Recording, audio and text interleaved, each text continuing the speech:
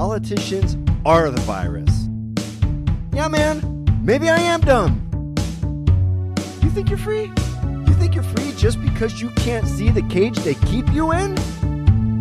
Fauci jerked off a pangolin, and now we all have COVID. It's us against them, guys. Get out there and spread that love and liberty. Let's go. In a minute, we're going to be spreading love and liberty with Marc Clair. Now, Marc is a podcaster. He owns his own podcasting network. He's been fighting that liberty battle for a long time. And now he's doing what my family has been trying to do, and he's attempting to get dual passports to set his family up with options. You're going to love him. Now, people, it has been a rough few weeks here for the Dad Presents. Banned on Facebook, suspended on Twitter, 2 strikes on YouTube. And now, in the past week, I've released a few promo videos, and the lefties are murdering this nugget. They're killing me. So, guys, I need your help. Please go to youtube.com/superbaddad and click subscribe. Please go to rumble.com/thedadpresents and click subscribe. Please go to itunes.com/thedadpresents and click subscribe and give us 5 stars. None of that costs you nothing. And it helps feed some minority children who live in my home. So, you get to do a good deed and you get to feel good about yourself. Then when your lefty friend comes at you and he starts calling you racist because you voted for the black face of white supremacy, Larry Elder, you can say, hey, bro, I fed some minority babies today. What'd you do? Suck it. Thanks, guys. All right, let's get into the show. Okay, guys, Marc Clair is one of the most influential liberty podcasters in the world, and he's been in this game a lot longer than most of us.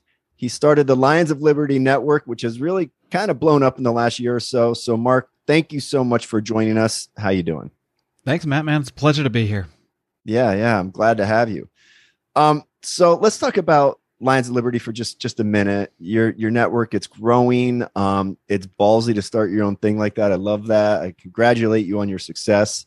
Liberty is really catching on. Like in the last 3 months, it's really finally catching on. What do you think the tipping point has been? I guess it all depends on how we define catching on, but there's certainly been I don't know if it's libertarianism that's catching on, but there is a fire and sort of a fury, you might want to say, there's an energy. That's the best way to put it. There's an energy, I think. And that energy is, I think, becoming instinctually anti-establishment, becoming instinctually more distrusting of official narratives in a way that we just haven't seen before. And in some ways, it seems like there has just been maybe an overplay of the hand, whereas a lot of stuff in the past could have stayed in the realm of conspiracy because it was just in little bits and pieces here and there, gradually, slowly. They kind of took a big leap here in the last 2 years with some of this stuff, whether it's, I don't want to get you in trouble on YouTube. We get in trouble all the time, but let's just say whether don't worry about it. A recent electoral thing that happened in the last 2 years, or whether it's a disease of some kind that's come about in the last 2 years. The overplay of the hand, I think, has created an instinctual desire by many to repel that and to be against it. So I don't know if it's per se liberty in the philosophical sense, but it is certainly it's certainly something, and what that something turns into remains to be seen. I think an energy like that can turn into something positive. To be frank with you, it could turn into something negative too. It could turn into something. It could be the right version. As opposed by that I mean the right versus left paradigm. It could be the right's version of what we're so against with the left. So I don't want to get too excited, but I agree that something is happening. And we should try to influence what that is as much as possible. Yeah, you nailed it in that it's a distrust of the establishment. And for me, it's been going on for 20 years. The first eye-opening event was the Iraq War. Then you had the bailouts in 2008. And now when Donald Trump got elected, that was eye-opening to me as, wow, there's a lot of people who don't trust the establishment. Yeah. Right. But what I think really has tipped the scales and brought massive amounts of people into the distrusting the establishment arena is as what we've seen with Omicron. Like, it just exposed so many lies about COVID that a lot of people had bought for a long time. I think Omicron was a big tipping point. And you're right. It's not necessarily that people are diving into libertarianism, but they're looking for other options. So it's a moment that can be taken advantage of. Yeah, I agree completely. Like, I don't know how many people are going to come out of this saying, "Hey, I have to go read Murray Rothbard and Ludwig von Mises," and but I think there are people coming out of it that are saying, "Wait a minute, have I really been lied to this whole time?" And if that's the case, how long has this been going on, really? Because if you think about it, Matt, only in the last decade or so. We had the internet before the last decade, but only in the last decade, I think 4G internet, where it was on our phones, only came out in 2011, 2012, where you could really do things quickly. And we're really communicating and really building communities online. That's only been in the last 10 years or so.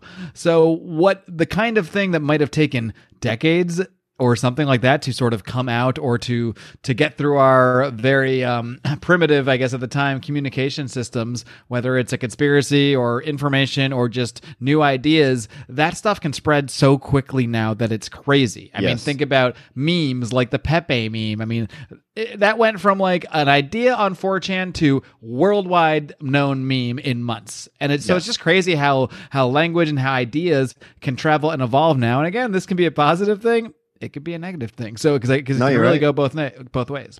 Yeah, we could see a boomerang effect where, a decade ago it seemed like the people restricting liberty were the Republicans, and we could see a boomerang effect where they get back into power and they just do the same nonsense, but they abuse power in the ways that benefit them. So the problem is the abuse of power. It's not the Democrats or the Republicans. The problem is the abuse of power.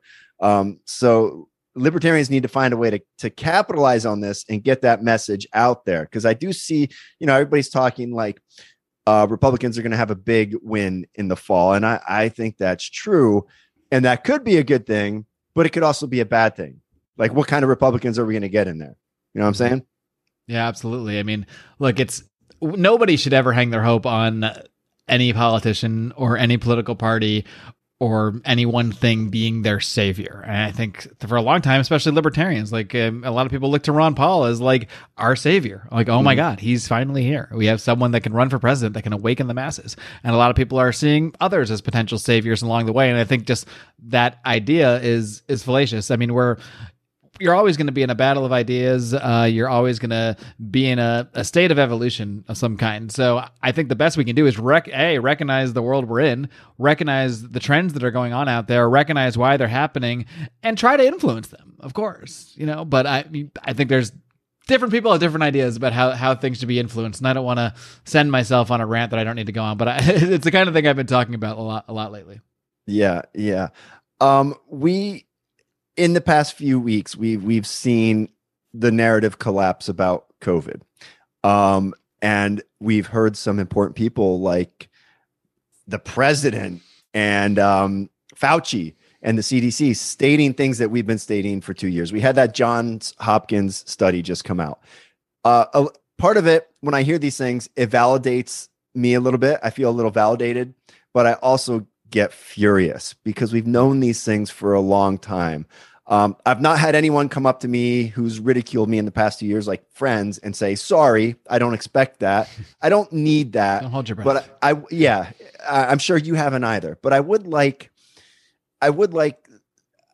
people who have been right to build up a little social credit so that next time we get into one of these situations, maybe they look to us. How do we get that? Is that attainable? Well, definitely not by saying I told you so, because that just never works. No, as much as it's the instinct, of course. I think what we really need to think about is the narrative collapsing or is the narrative shifting? Because there is a difference there. And I see it more as a shift, an intentional shift. Now, maybe it's a shift that's occurring just because it has gone on so long that maybe the polls, they just say we can't live politically. We can't survive politically by doing this anymore. So we have to shift the narrative and we have to take control of that shift. So that is more what I see going on than a collapse. I see almost an intentional shift. That is, it's a chicken egg thing. It is the shift happening because the narrative was collapsing, or does it feel like the narrative is collapsing because there was a shift happening? And there's probably both occurring simultaneously in some way. But I think what we really need to focus on is where is this going next? Because the people that set this stuff up or took advantage of it, however you want to see the world, they didn't change their ethic. They didn't change their worldview. I don't think Joe Biden or Anthony Fauci have found Jesus here. So we have to ask ourselves, why is this happening? Maybe there's a good thing because finally, like some of the quote unquote truth or whatever, or our perspectives are getting out there. But I'm just very suspicious of when you see the same people that were psychos and telling you the unvaccinated shouldn't be a part of society, a couple months later saying, oh, maybe we had it all wrong. Maybe we should back away. Ask yourselves why that is. And I'm not saying I have all the answers, but I am saying I'm a little suspicious about it. Oh, no, you have every right to be suspicious, and they're not to be trusted. And I think it's both of the things. It's collapsing and it's shifting. It's collapsing, and because it's collapsing, they're shifting it. Right. They're not just going to come out and say, we were wrong about everything. So the new narrative kind of seems like just yesterday, California announced they will be dropping the mask mandate. However, unless you're not vaccinated indoors. Exactly. So the narrative is shifting to, well, everything we did worked. COVID is going away. So now you guys can take off your masks if you were obedient with us, which is really kind of sinister. It's just one more trick to get everybody vaccinated. But I feel like I don't expect them to change their narrative. But when I say the narrative is changing, I feel like most people are catching on to the game at this point. Do you not feel that way? Depends. Well, look, the fact is I haven't been in the U.S. in 6 months. So where are you? Maybe I'm in Mexico. I've been in Mexico since September. I shouldn't say I haven't been. I've been back a couple times for a couple work related things, but no, I've been living in Mexico since September, essentially, with my wife and my stepson while we work on their immigration to the U.S. So this is the only country we're all allowed to be in at the same time. Gotcha. So maybe my finger isn't as much on the pulse in some ways. So that fair enough. Like a lot of what I see is just what I get from Twitter, basically. So I'm not really there on the ground seeing this stuff, but I haven't seen anyone who I know who was a COVID psycho, so to speak, suddenly say, my God, I was totally had that wrong. My God. I mean, if anything, like you kind of said there is more of a, oh yeah, we did everything we did worked, even though, and we don't need to, now they are kind of admitting like, maybe we don't need to worry about Omicron as much. Maybe we can live with this a little bit. Again, like you said, the stuff people like us have been saying for 2 years now. The question is like, where are we going? Because we're still on the same path at the end of the day. Maybe this particular chapter is closing, but the story is still being told. And the story is the Great Reset. The story is what they have been trying to put into place for a long time. It's not a conspiracy. They have a podcast about it. They're pretty open talking about their plans, and they are trying to take us into this world of dependence and put us back into really what was the standard default of humanity for thousands and thousands of years, and that is feudalism. That is where regular people don't really have control of their own resources. Maybe they rent resources from somebody or pay taxes to a king or a politician or a governor or whatever. We're heading more back into that because I think things got a little out of control in the last 100 years. No doubt. I think there was a little too much freedom going on. People were becoming, especially in the last 10, 15, 20 years with the internet, I mean, people are becoming more independent. People are able to make their own way and break away from the system should they so choose to. So I think there's a little bit of a, well, what have we done here? Like the animal, the cows on the farm are running loose. We gotta herd them back in. And that's where this is going. It's the world of you'll own nothing and you'll love it and you'll be happy or whatever. Well, they're straight up basically telling us that when they say things like expect less and realize how blessed you are and learn to live with less, and they're already preparing us for it. So there's no doubt the overlords, the masters, the leaders, that's what they want. But what I've noticed is people who have been in my face for 2 years have backed off. So I think they're starting to get it. Like I'm talking about general society. They seem they're less aggressive about it. So to me, that means they're starting to come to their senses a little bit. So you're in Panama, Mexico. I'm sorry, you're in Mexico. That was me speaking on us. We tried to expatriate to Panama. And that's right. Yeah, I think you mentioned and it kind of fell apart because at the last minute, you're business partners with the guy who was helping us. Yeah, they changed that residency rule. Well, we got in under the bar. We rushed, we spent did? the money, we did everything, but then we were supposed to go back on January 8th to finalize it, and we all got COVID, so we couldn't fly. So now are you trying to expatriate to Mexico, or are you trying to get people here to America? What's going on with you? Yes. The latter. Both. No, both. Both. Really, ultimately. Okay. I mean, both in the sense of we want to have our options. So I am trying, which it should be easy, but I mean, I can tell you a million stories about why it hasn't been easy, but legally speaking, it should be easy for me to get Mexican residency. And then my wife already has a green card, so we're just finishing residency for her son, who we have full custody of. So that's why we're here in Mexico right now. Gotcha. But really the goal is to have options. The goal is to be able to do whatever we want. So ultimately we want to have 2 passports. We want to both be able to go everywhere. So, we're looking at Florida is what we're looking at in the short term, but again, we're just kind of stuck in the middle of a bureaucratic process on 2 ends. So we're both trying to be legal everywhere, as much as that is statist or what have you. But it's what we have to do.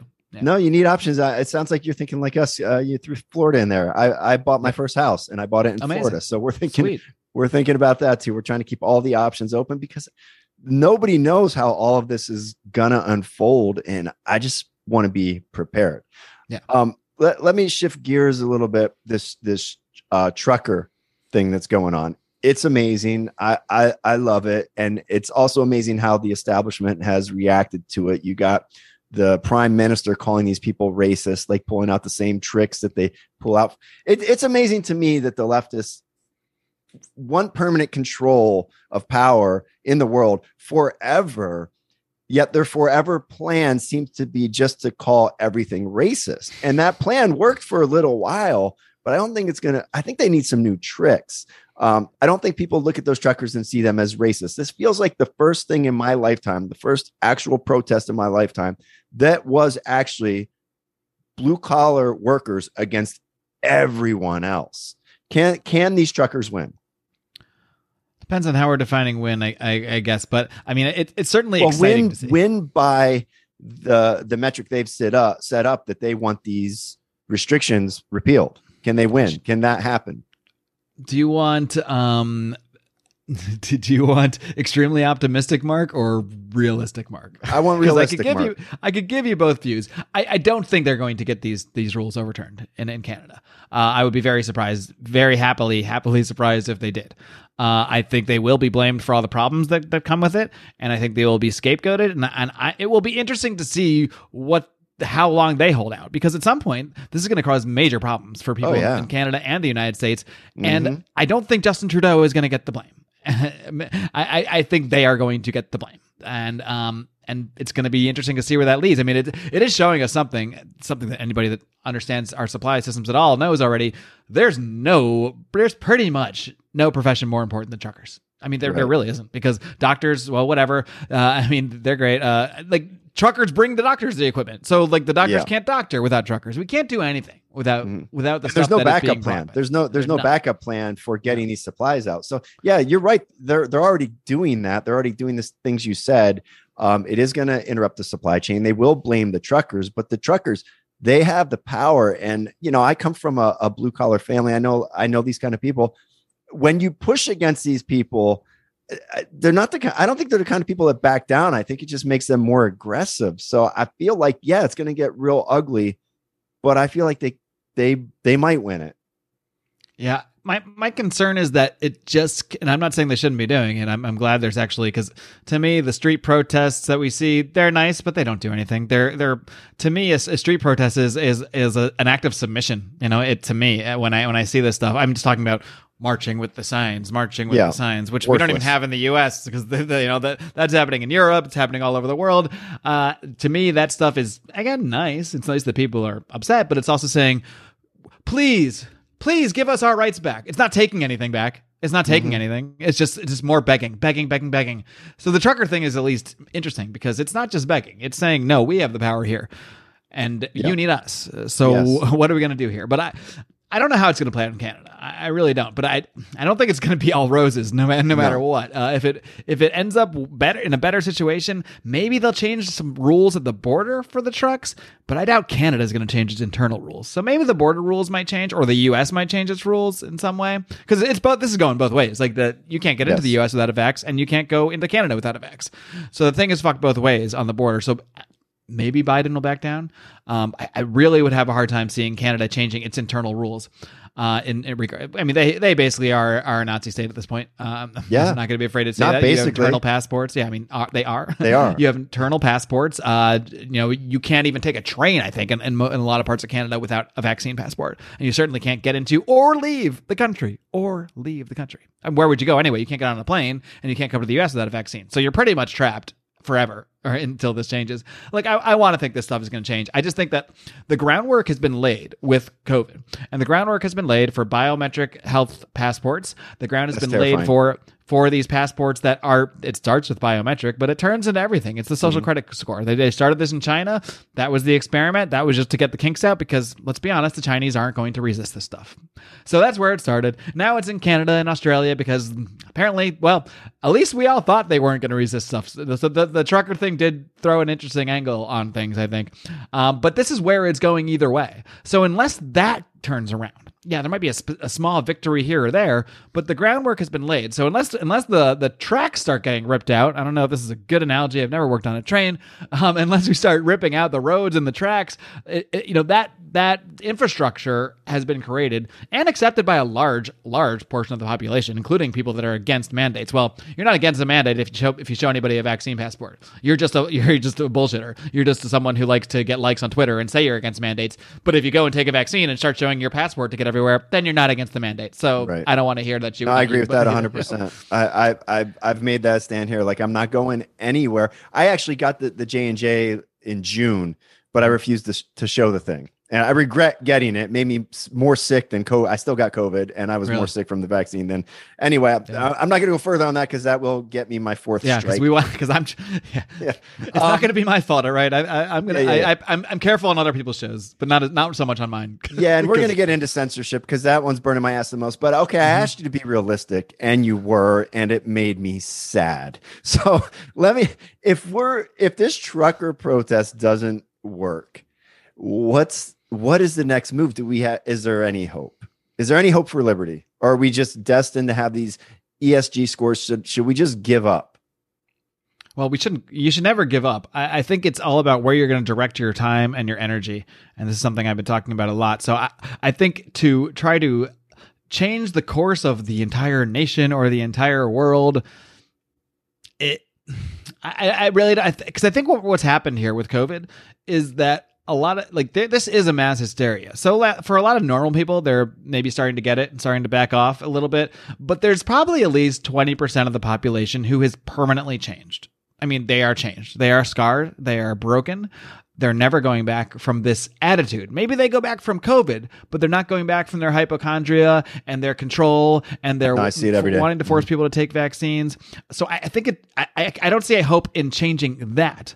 But I do see hope at the individual level and the community level, because at the same time, much to the chagrin of the people that are trying to do the reset, we do have more opportunity than ever to carve our own niche. Look at what we're doing right now. We're both talking on our respective businesses, and we're in totally different countries, and we just have these microphones in front of us. And in seconds after you upload this thing, people around the world are going to be able to hear it. I mean, that's amazing, and we can take advantage of that.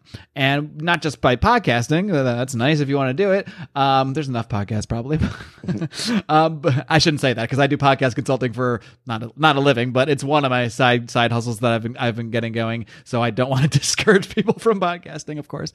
But I think there are things we can do to insulate ourselves or our families better from this going forward.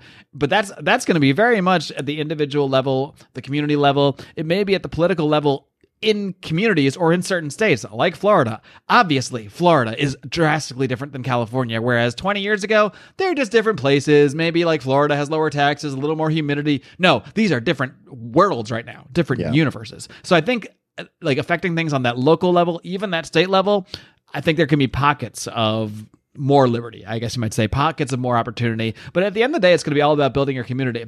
And we build a lot of communities online, and that's great. We also need to build our in-person communities, so it's all about finding your people, whether it's all about building your tribe. And that's something that applies to podcasting, but it applies to life as well. And I think we do have opportunities to connect with people like we never had before. We have the ability to move to different places like we never had before. And I think if people decide to take charge of their own lives, I'm not doing the easy thing right now. I left a very, very well-paying job last year for a number of reasons that we're not going to fully get into today. But the easy thing to do would have been to stay at that job. That would be the easy thing to do. Mm-hmm. I'm making far less money. Trust me, I gave up a lot. But I did it for a reason, not just so I can come on a podcast and say, woe is me. I did it because I saw where things are going, and I wanted to build a better path for myself and my family. So I think if people recognize where we are right now, which is basically 1939 Nazi Germany, and you're a Jew, and I'm a Jew. I am actually a Jew, but that's beside the point. But that's where we are right now. So I'm not saying the whole country is Nazi Germany, but a lot of it is. So first thing you do when you're in Nazi Germany and you recognize it, get the fuck is out. Leave Nazi Germany. Yeah. Leave Nazi Germany. And right. Maybe that doesn't apply to the United States as a whole, but it applies to a lot of places. It applies to any place that has a vaccine passport. I'll tell you that. Yep. It applies to any place that has a vaccine passport in place right now. If you live in one of these places, leave. And if you don't leave, Don't look at me. No. I told you what to do. Don't look at me, because if you insist on staying in these places and you insist on planting, and I understand, because I know a lot of people that grew up in California that are like, they're the ones that suck. Why should I leave? This is my home. This is where I'm planting my flag. So whatever, but don't say I didn't told you, because I won't say I told you so. Someone else might. Right. But like certain places are not turning around. Like it's hard to leave. It's hard to. You're right about California. It's hard to leave here. It's magical. My kids don't want to leave. We have a community. It's the best place on earth. I've been all over the place. What part of California are you in? We're in Southern California, Redondo Beach, and it's amazing. Oh, it's funny we didn't connect before I left, because I was just by LAX, like maybe 20 to 30 minutes from there. That's okay. Yeah, it's great, but it's not. I don't see California turning around. I don't see it happening. But you mentioned podcasts, and you mentioned how I love having the podcast. I love how it's grown and we're reaching people, but they can turn this off like that with these ESG scores. Like a guy like you, okay, turning to freedom of speech, right? We had a page of 70,000 people on Facebook. They banned us because I interviewed a couple doctors who they didn't like. We got a couple strikes on Twitter. I'm currently banned there for a week. 3 strikes on YouTube. It's being stripped away. Somehow the show's still growing, but it's being stripped away. A guy like you, okay, left your job. You're in Mexico. You got your own network. Like, somebody needs to go next level with this bitch and start a true freedom platform. Like, start it. Get investors. Become the richest man in the world. Hire Zuckerberg to wash your balls. Like, is that something that's ever crossed your mind? Like, taking on something that big? Well, I think here's the thing. I think if we're just focused on the platforms themselves, it's kind of like the expat thing, which I'm a big fan of and I agree with. But like you don't want to just be in a place where you're hopping from country to country to country out of fear. Like, you're just running from the thing. You want to go somewhere because it's a better opportunity, not because the last thing was so bad. And you don't want to just be hopping from platform to platform to platform to platform as another one gets more totalitarian. Another one starts censoring no, I don't this and that. So I'm saying, but get our own, make one. No, I see what you're saying. What I'm saying is that I think the focus on the platform is the issue. We need to focus on the protocols. We need to know how to make platforms.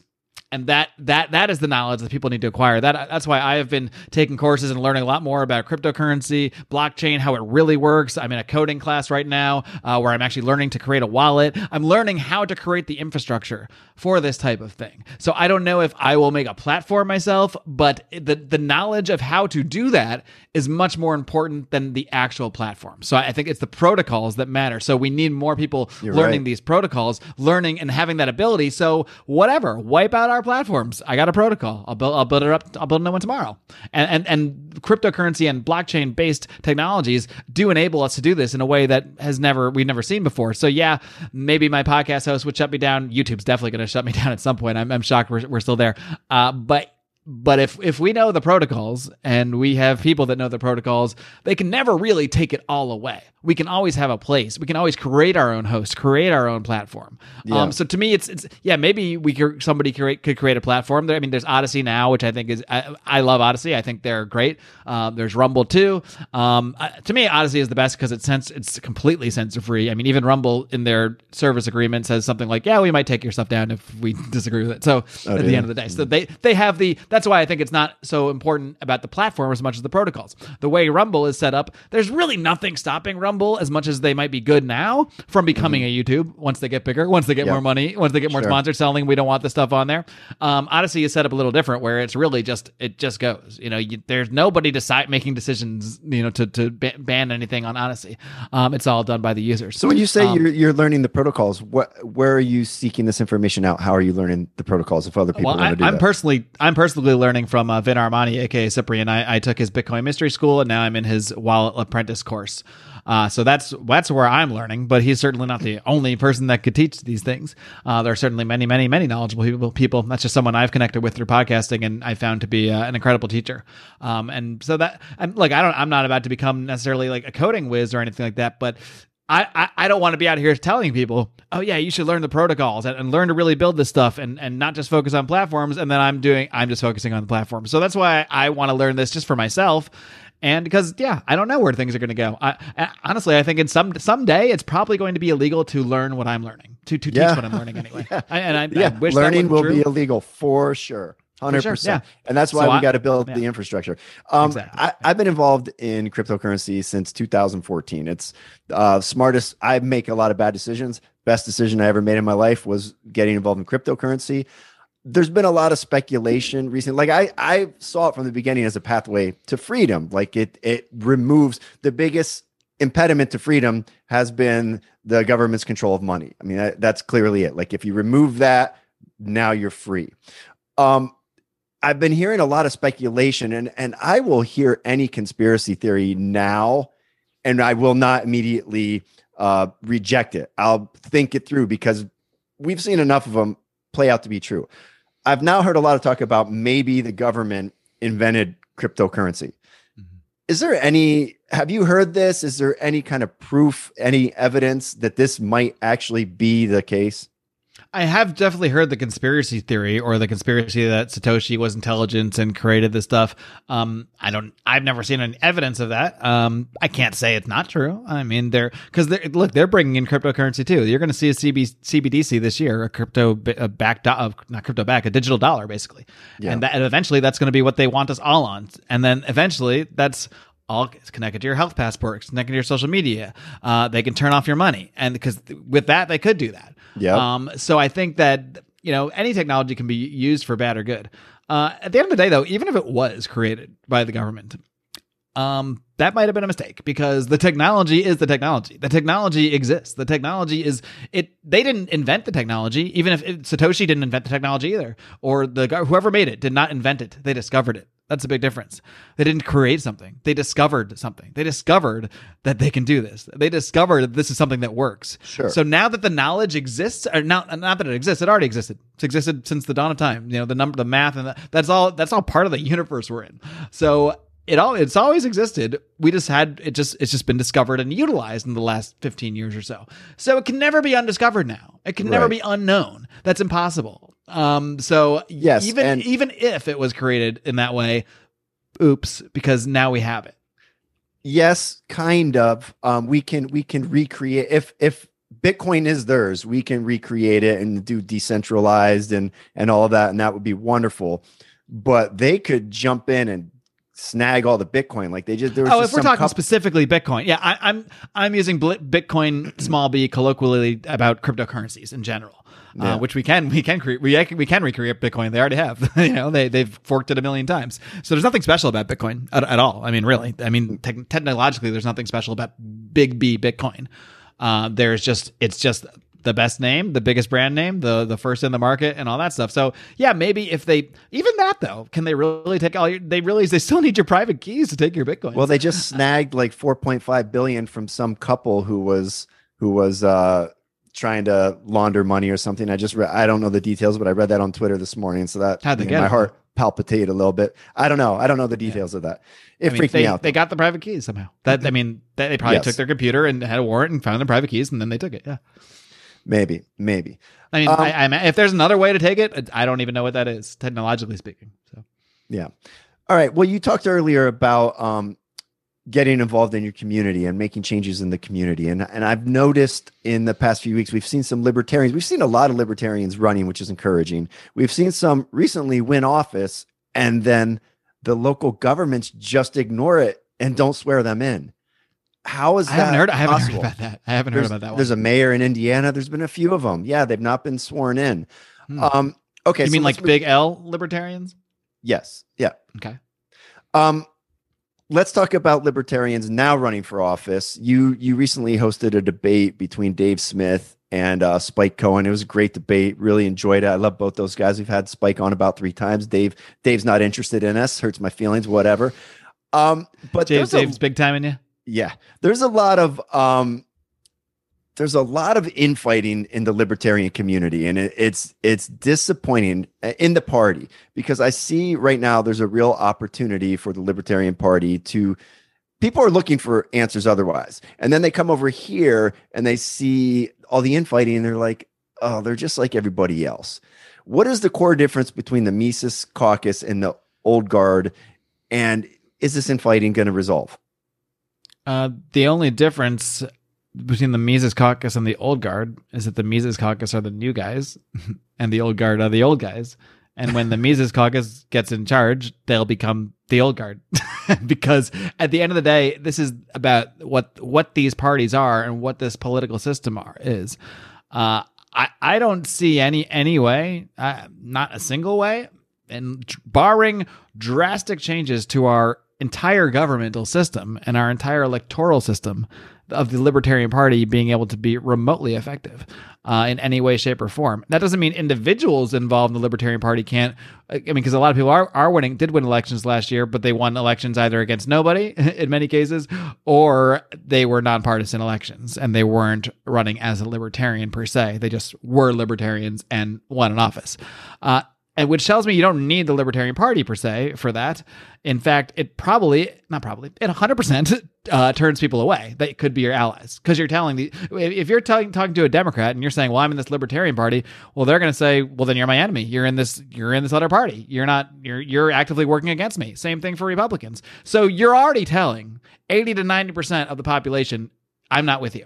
You're not with me. We're in different tribes. I think that's a huge mistake. And 5-6 years ago, I didn't care. Because I found the Libertarian Party a place where I made friends, a place where I got along with people, a place where I went to conventions and had a good time. But I always knew. Why did I know? Because they told me. They said, yeah, we're going to get on the ballot. We're going to go petition.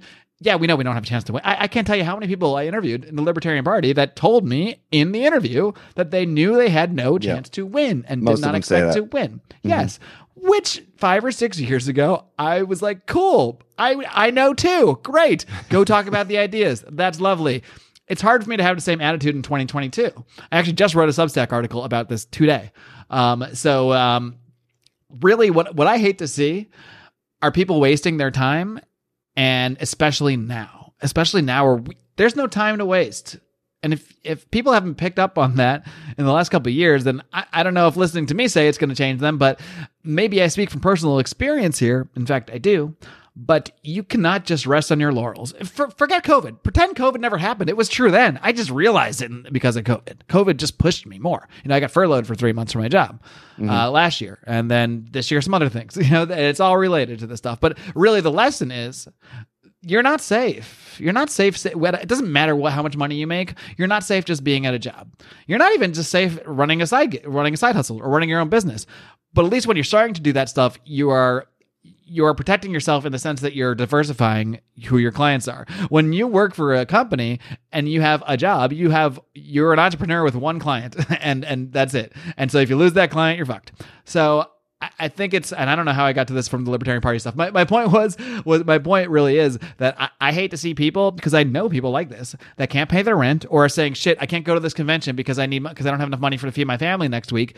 If you're saying that, what the fuck are you doing involved in politics? In the Libertarian Party extra, because now you're not only just involved in politics, you're involved in politics that you pretty much know and can tell yourself is going to be ineffective.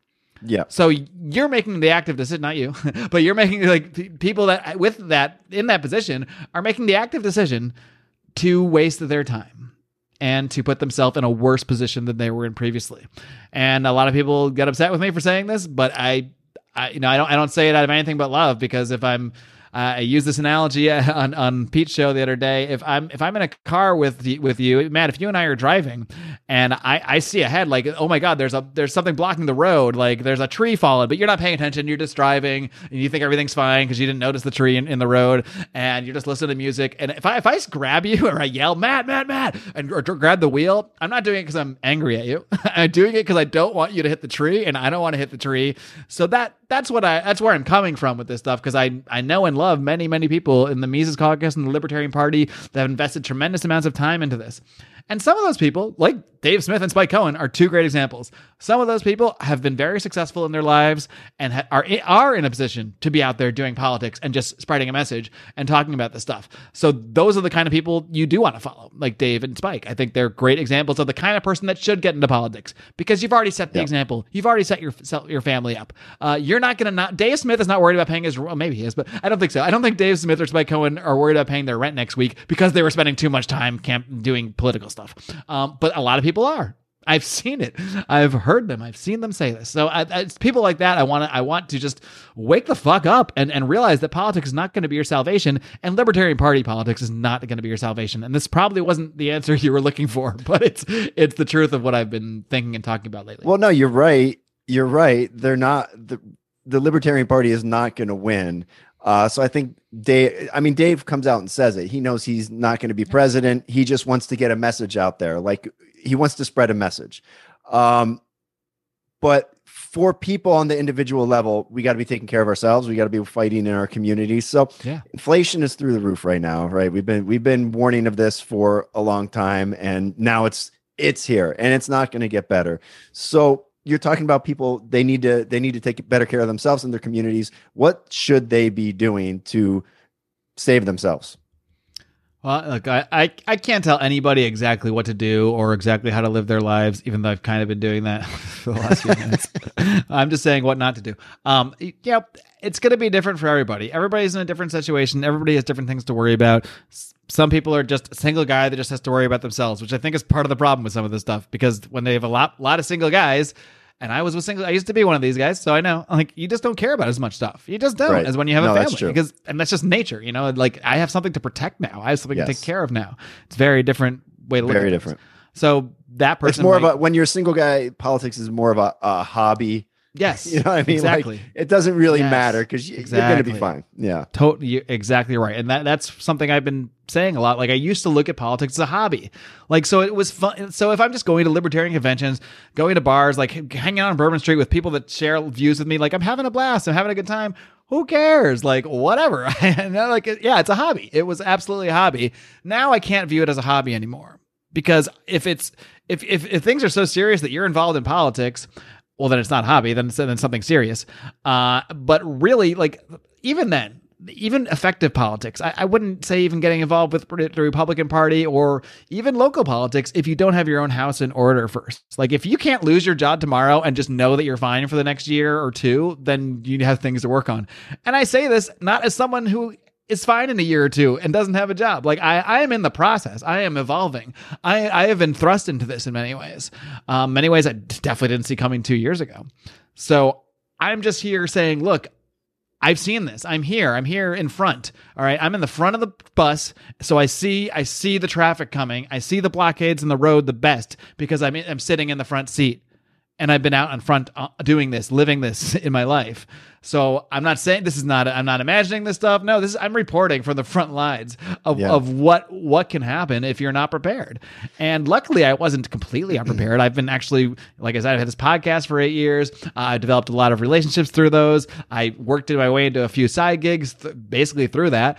And so, but that was just happening to me for a long time. And I was just kind of like, I wasn't being as much of an active participant as I've been the last year and a half. So look, I think unless you are about to just take any jab that you want to take, you're going to lose. You need to leave your job soon, like in the next couple of years. Almost everybody. I know the mandates just went back, and that's temporary. That's a blockade. Mm-hmm. That's a bump in the road for them. This is all coming in. Yeah. So yes, maybe there's a small victory that gives you some breathing room. Don't use the breathing room to just party. Use the breathing room to get your house in order. That's what I would say. So if we're getting a reprieve, please use that time wisely is my message to people. Mark, I've been feeling hopeful and positive the past couple of weeks, and this is just a kick in the ass. I didn't mean to come here and blackpill everybody here, but I'm trying to be real. It's a reality check, and it makes me feel like I need to jump off this podcast and get back to work. Trust me, I tell myself that every day. But this is work for me, so No, me too. I can tell myself that anyway. Yeah. Excellent stuff. I appreciate the honesty. And I do like the reality check about the Libertarian Party, because we talk a lot about the Libertarian Party here, and it's not gonna amount to what we need it to amount to. So people need to start planning, and they need to start taking care of their own house. You're absolutely right. Marc, tell people where they can hear more of this wonderful kind of stuff and where they can find you. So many places. Lions of Liberty, lionsliberty.com, at Lions Liberty on Twitter. You can find me on Twitter. I like to tweet. It's at Marc, M-A-R-C, the letter D, Clair, C-L-A-I-R, at Marc D. Clair. I also host another podcast, the Second Print Comics podcast, which I co-host with my friend Remzo Martinez. We are both libertarians. It is not a libertarian podcast. It is a comic book podcast. So if you're looking for a break for politics, and if you like us, you may enjoy that show. But at the same time, we are libertarians and we have these views, so things kind of leak out. So if you're of our like mind, you'll hear certain things. You're like, oh yeah, that's the libertarian in them talking. That's something that's really just a passion project that much like Lions Liberty, it's a passion project that has rapidly evolved into a business. Lions Liberty wasn't so rapid, but this is pretty rapid. We're already more than paying our expenses with our Patreon, so that's awesome.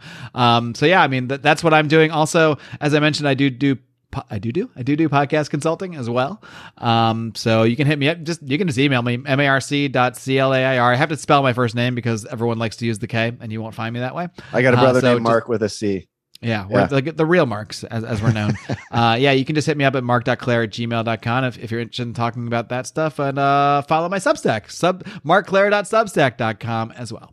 Awesome. Yeah, I hear you on the libertarianism bleeding through on the comic podcast. This is the Dad Presents. This was started about 3.5 years ago as a parenting podcast. When the lockdowns hit, it kind of morphed, and we've not looked back. We try to tie it all into how it applies to the children, because that's what I care about, but it's become a fight. So it's changed. Yeah, exactly. Guys, if you like this show, you're going to love Lions of Liberty. Check it out. It's great stuff. Marc, thank you so much for being with us. Appreciate it. Thanks a lot, man. I appreciate it. Okay, guys, I hope you enjoyed that interview. I sure did enjoy talking to Marc. I've listened to his show for a long time. Good dude, smart guy. A little bit of a black pill, got to be honest. Made me feel a little nervous. Made me feel like I got to start pushing harder, get my family set up. And that's it's good to have that kick in the pants. But anyway, now we are going to close the show with Reed Coverdale. He's a friend. He's blowing up in the Liberty podcasting world. And he just made his first ever appearance on Kennedy last night. First ever TV appearance. He was awesome. Reed's he's all growed up, and we're proud. Here he was. It started in Canada, and now it's going global. Welcome to a new week, by the way. Wink. The Canadian Freedom Convoy shining a spotlight on personal freedom and the fights against COVID tyranny. The truckers say they are fighting back against vaccine mandates, which threaten their livelihoods. They also claim the world's economy would grind to a halt if there were no truckers. Here with me now, heavy-haul truck driver and the host of The Naturalist Capitalist. I'm surprised he's wearing clothes with a podcast called that. Reed Coverdale joins me. Hi, Reed. How you doing, Kennedy? I'm super. I'm so glad you're here. Olivia Rondeau was shouting you out last week. Lo and behold, you appear on the showroom as though we rubbed the bottle and the genie flew out, named you. So let's talk about this. How did it start, and what is your part? In the United States, I'm actually not connected with anyone organizing a protest at the time, but all this stuff with truckers that's going on in Canada, it goes back a long way. Truck drivers have been oppressed for a long time by the government. We've had ridiculous regulations on us that make it hard to work, and they just keep adding on stuff. And then with the COVID regulations, it's made it even more impossible. So what do you expect people to do if you push them hard enough? Even though the world economy does depend on them, even though the shelves in the stores are not going to be stocked if they stop running, if you push them hard enough, they're going to have no other choice, and that's what's happening in Canada. That's what's happening all around the world, and unfortunately, it could also happen here, and people aren't going to be happy about it. So the government had better start thinking about what they're doing and think about reversing course. Yeah, it's really interesting because we didn't realize how much we need truckers until the supply chain crisis really punched people in the tic-tac sack. And then they started feeling it when store shelves were empty. They couldn't get supplies, components for manufacturing. And a lot of things have been very, very scarce because of that. So obviously we need truckers. So forcing more mandates onto truckers, which is a dwindling body to begin with, is so antithetical to what it might take to end the supply chain crisis. So you've got a bunch of things happening at once, but does it surprise you that big government, wherever it is, like their first reaction is to make something worse because they can? No, not at all. And both Democrats and Republicans have been responsible for this throughout the entire time I've had my CDL. They've taken tens of thousands of truck drivers off the road. I know what that is in the because last of couple Narcos, of years. A commercial driver's exactly. license. Yeah. Yes, and then there's been, more ridiculous training that you have to get. Lots of states are trying to make it so you have to basically get a college degree in order to get a driver's license. And it's funny that the Democrats get so upset about this protest, and what it's really about is they don't want workers to have rights. They don't want workers to make their own decisions. They want to have power over these workers. They want to have unions controlling them. They want to have government institutions controlling them. They're angry that workers are trying to make their own individual decisions. You ask your average worker what he thinks about OSHA, what he thinks about unions, you'll find a huge disparity between what the people who claim to be for workers' rights and what the actual workers out in the field think. Yeah, and we saw that big disconnect in the 2016 presidential election here in these United States. But it's really interesting. I mean, it's solitary work, isn't it? You're not around a bunch of people. It's not a collective the way it might be on a factory floor. So when will big government and big unions decouple?